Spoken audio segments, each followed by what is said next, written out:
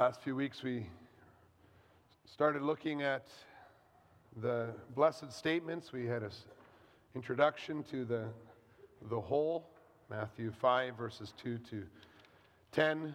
Then last week we looked at verse 3, blessed are the poor in spirit, for theirs is the kingdom of heaven. And then this week we look at verse 4, and blessed are those who mourn, for they shall be comforted.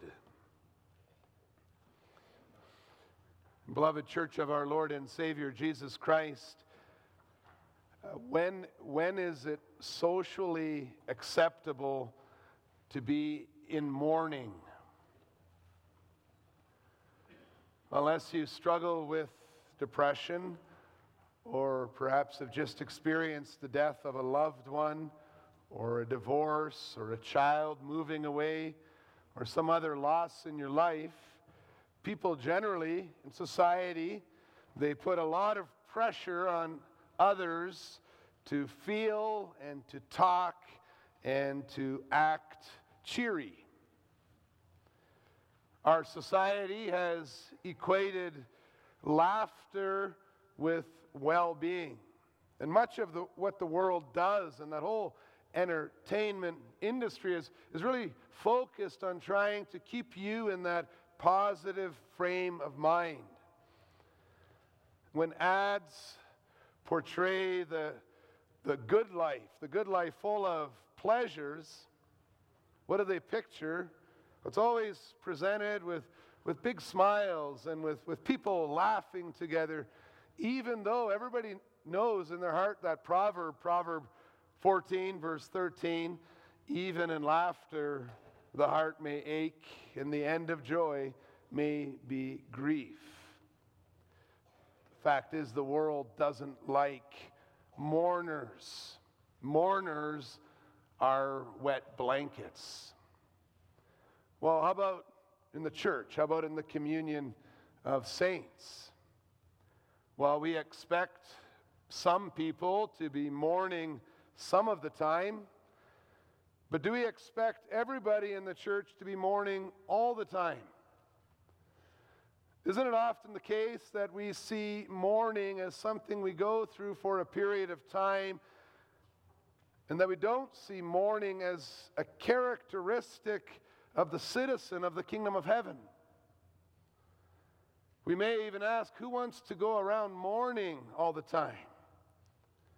And so when we read Matthew 5 verse 4, we need to figure out, what is our Lord Jesus saying?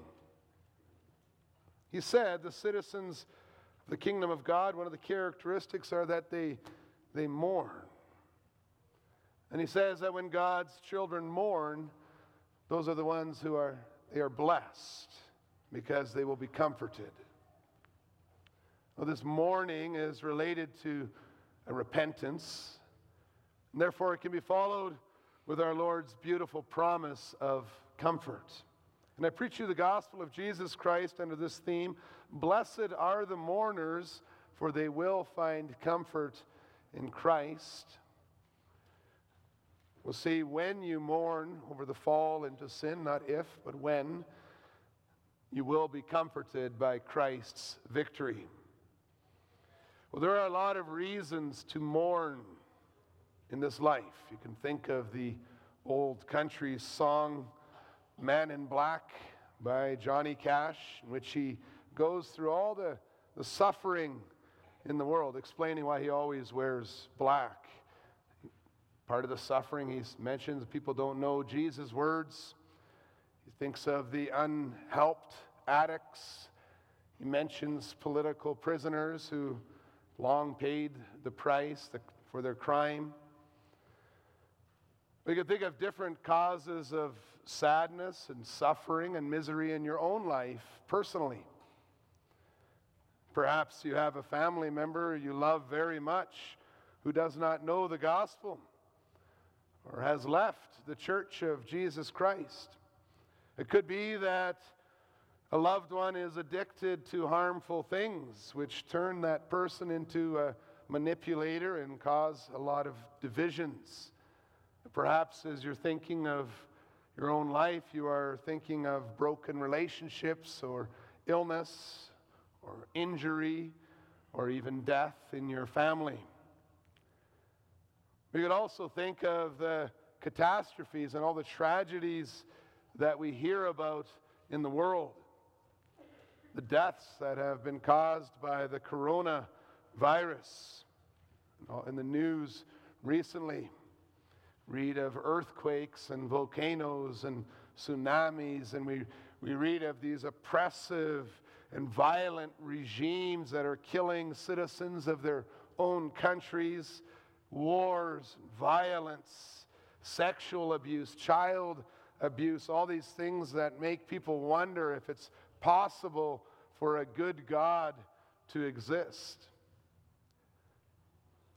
The devil and the fall into sin have brought in very difficult and even horrible consequences into our lives in this fallen world.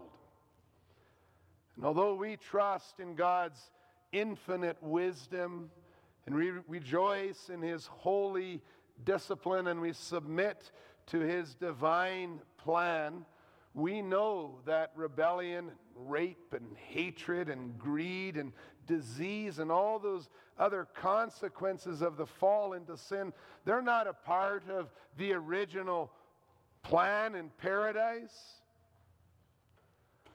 And to start then, we need to be very clear that when Jesus said, "Blessed are you who mourn," He is not saying that we should pray for these many reasons to suffer in your life. Not saying that all these things that cause sorrow in our lives are good things. No, it's the fall into sin, they're consequences of rebellion. Well, Jesus also did not say that sadness, suffering, and pain in themselves are good things. Jesus is not like the so-called friend who tries to comfort the severely suffering soul by telling them they're actually quite blessed to have to experience this soul-ripping grief. And we grieve in different ways, and we grieve for different reasons, some very godly and some less. And yet we discover that all the stages of grieving that everyone passes through, they include many unpleasant things that are crippling, actually hinder our worship of God. It can be compared to having an arm or a limb just ripped off. You can imagine in a war, and it's messy, and the pain is there, and you have to suffer the consequences of that missing limb, that limitation for the rest of your years.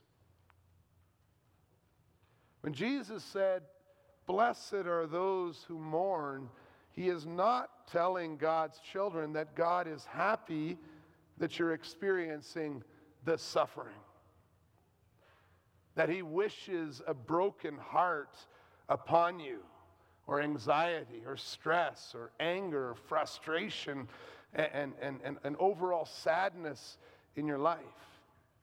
In fact, if Jesus showed in His life that such suffering is not something that God delights in, it's even a bad thing, because He works so diligently to reverse the effects of the fall into sin. Look at His miracles, look at His cures, look at His compassion, look at His teaching. If Jesus thought that suffering in itself was a good thing, why would He have ensured that the ministry of charity continue the work, His work, in the work that the deacons are doing in the church? Why would He give His children this desire to be doctors and nurses and building and fighting against the effects of the fall? Although God may use suffering to sanctify us, Jesus' miracles and His love show that even God Himself is grieved by this suffering. The people that the sovereign and holy God created in His image to love Him and to love one another and to glorify Him, well, they've turned against their God.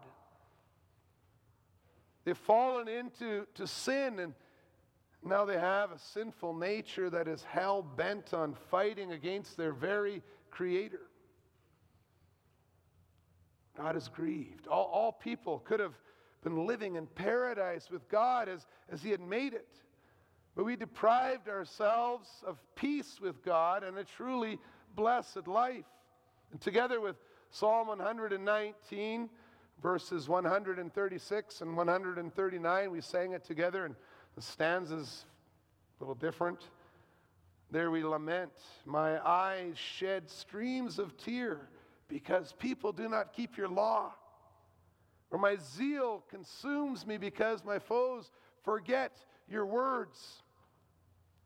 When we understand who God is, what all people with fallen, sinful natures constantly do against Him, what God has said will happen to everyone who persists in the rebellion, then we will mourn. This is the kind of mourning that our Lord Jesus exemplified in this life, even though He had no sin. When He came to Jerusalem, He wept over the hardness of the hearts of the Jewish leaders who refused to seek peace with God in Jesus Christ.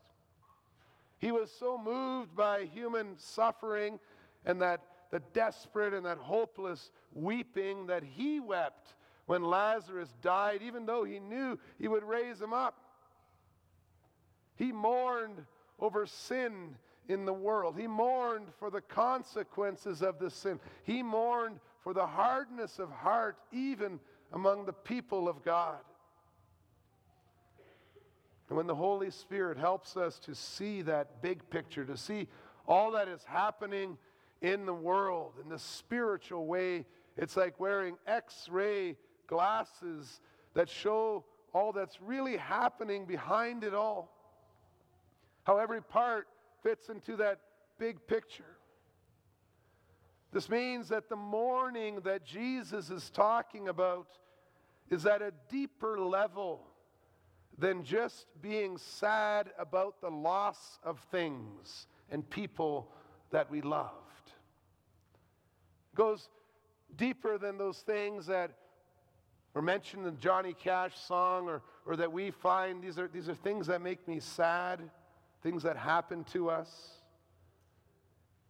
The mourning is really focused on the fact that there is any evil at all. We don't need to be weeping and suffering because of personal tragedies in our lives in order to be blessed mourners. And the other way is true as well. You can weep and suffer all your life without being one of those blessed mourners, even though your suffering can bring you to see more clearly that everything isn't right in the world. Blessed mourners are those who see the truth of the whole situation, who know God's word as a sovereign and holy ruler. They see the whole picture and they care. They care. They love God. They love their neighbor. They do not enjoy to see their neighbor suffering.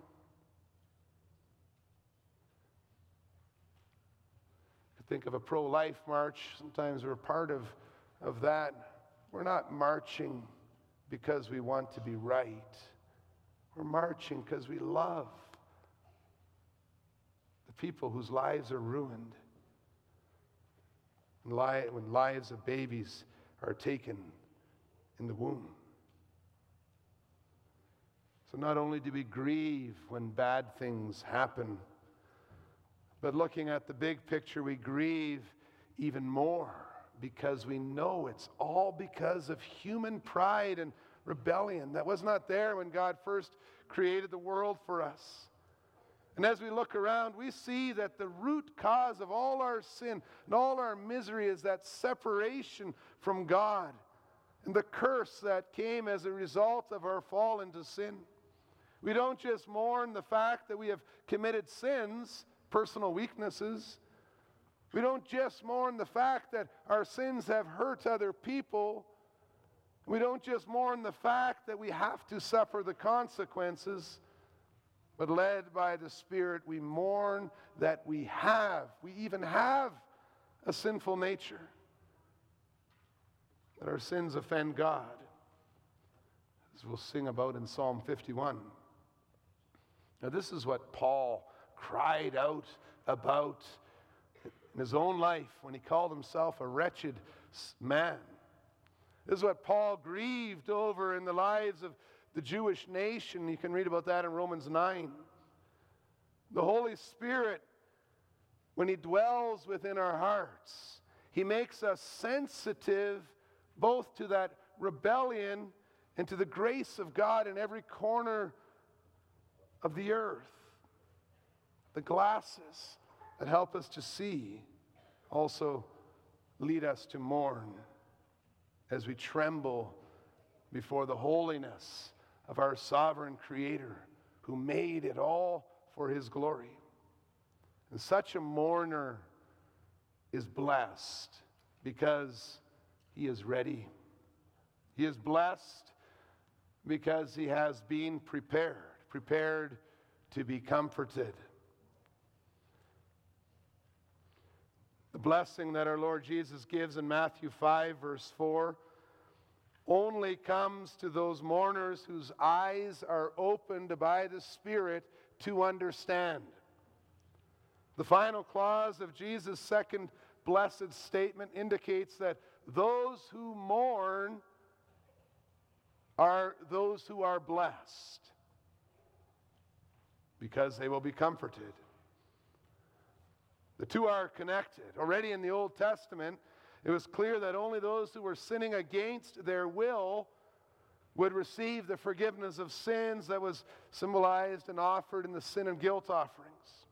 Well, Jesus' teaching is very similar. He connects mourning with being comforted.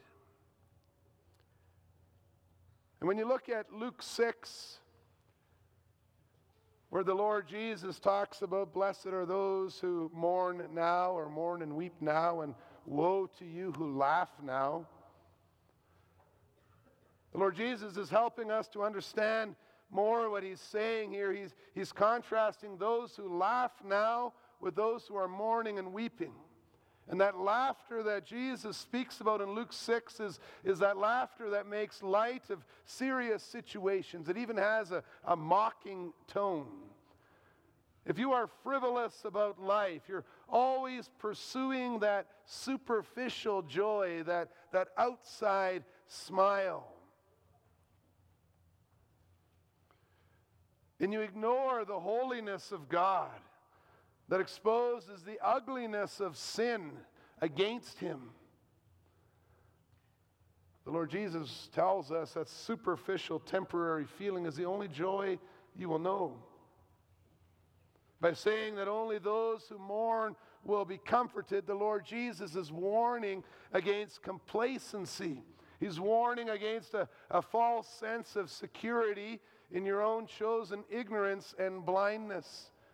He's warning against trying to cover over reality with a fake smile, so others at least think that everything's okay. That's why so much gospel preaching begins with a preaching of the holiness of God, along with a call to repentance and humility before Him. Though you may ignore your wound, to use the Lord's words in the prophecy of Jeremiah, though you may ignore your wound and your real need for peace with God, though you may want to just laugh it off, you won't find lasting comfort in self-deception.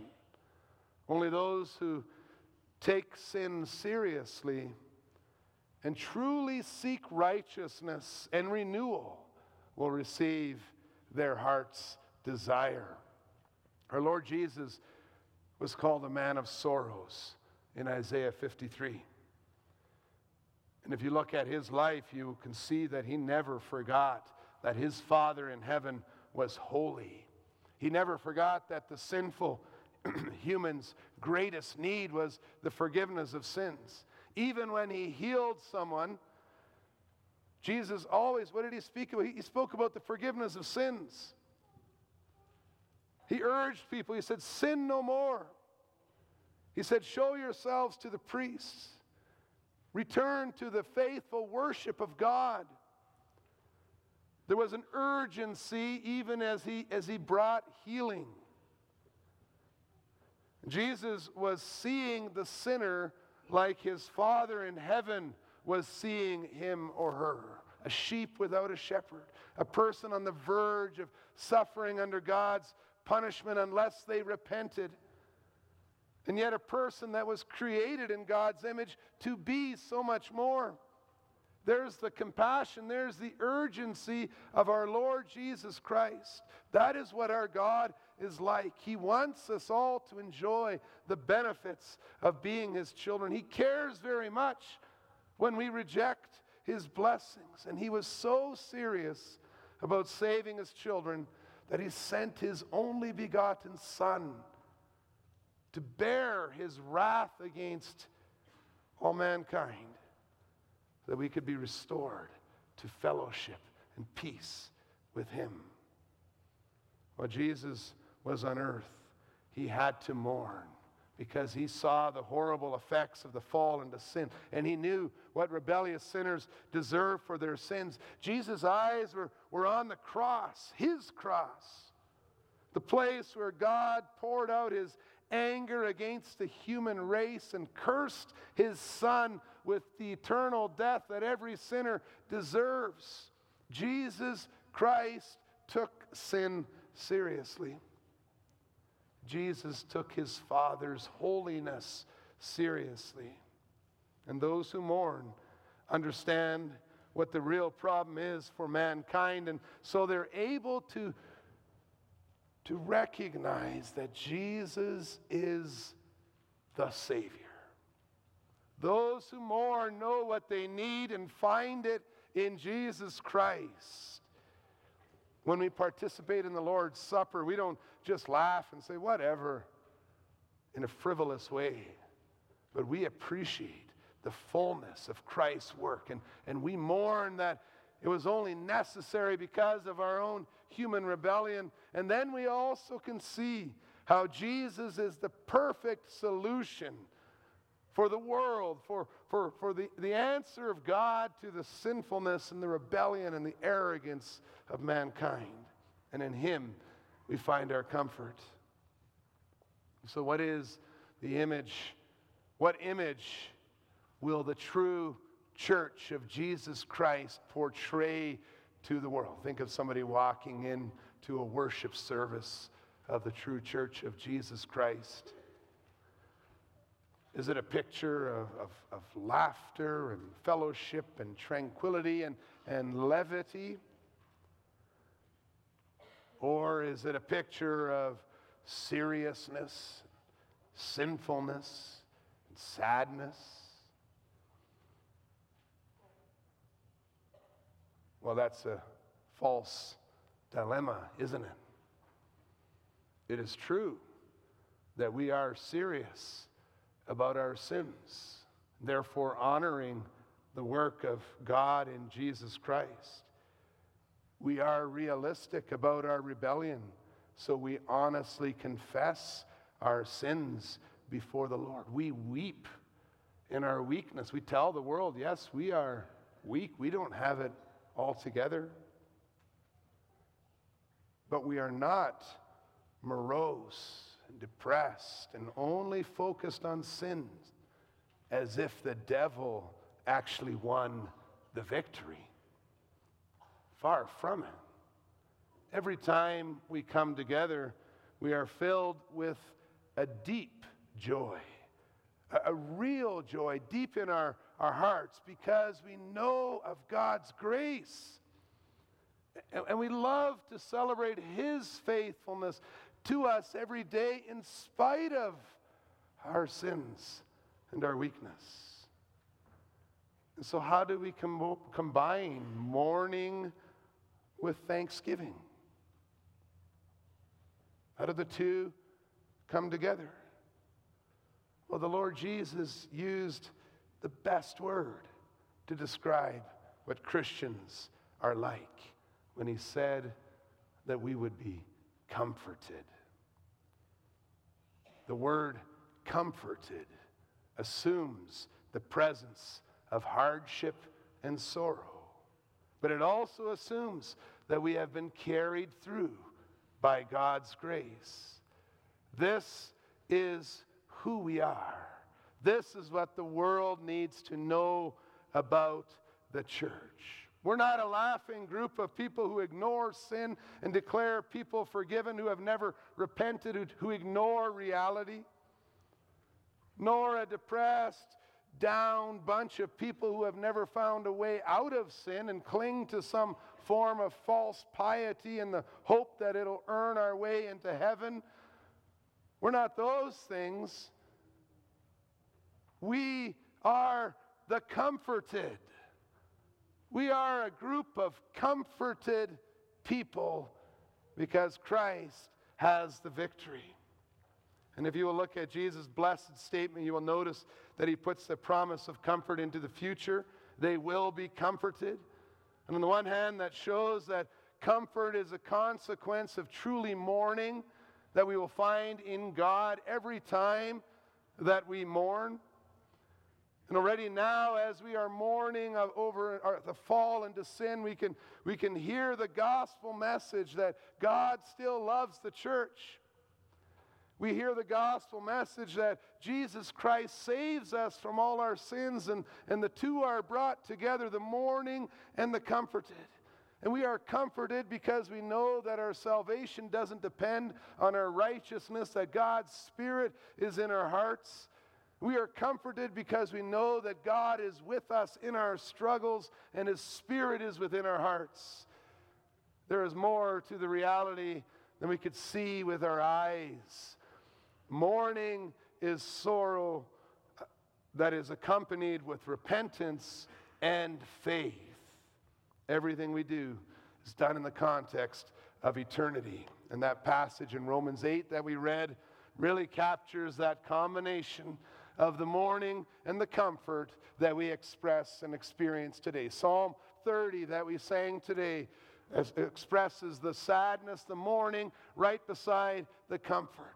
For seeing the suffering in the world increases our longing for the glory that is to be revealed. Our mourning helps us to understand the extreme value of God's promises, and our faith in these promises gives us comfort. Creation is groaning in its bondage to corruption, Romans 8. Together with us who have the first fruits of the Spirit as we wait eagerly for the adoption of sons and the redemption of our bodies. That's verse 23. And in this hope we are saved. This hope gives us comfort even while we wait for it patiently.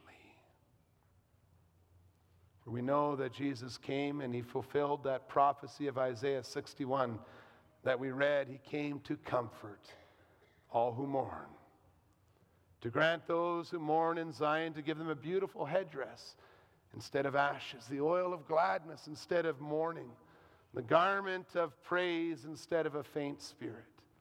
Do you see what we have in Jesus Christ? You hold it before you, before your eyes, even while you mourn.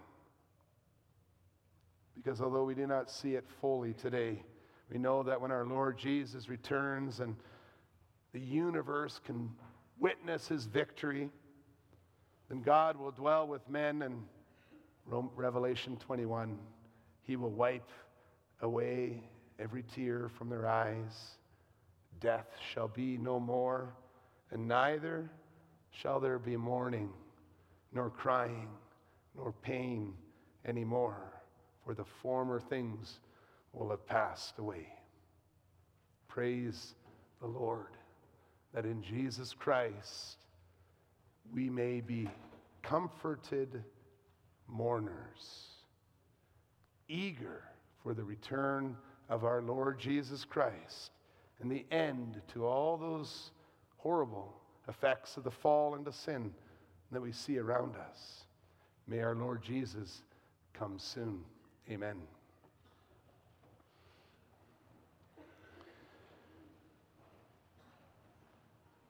We'll sing together Psalm 51, stanzas 2, 3, and 4.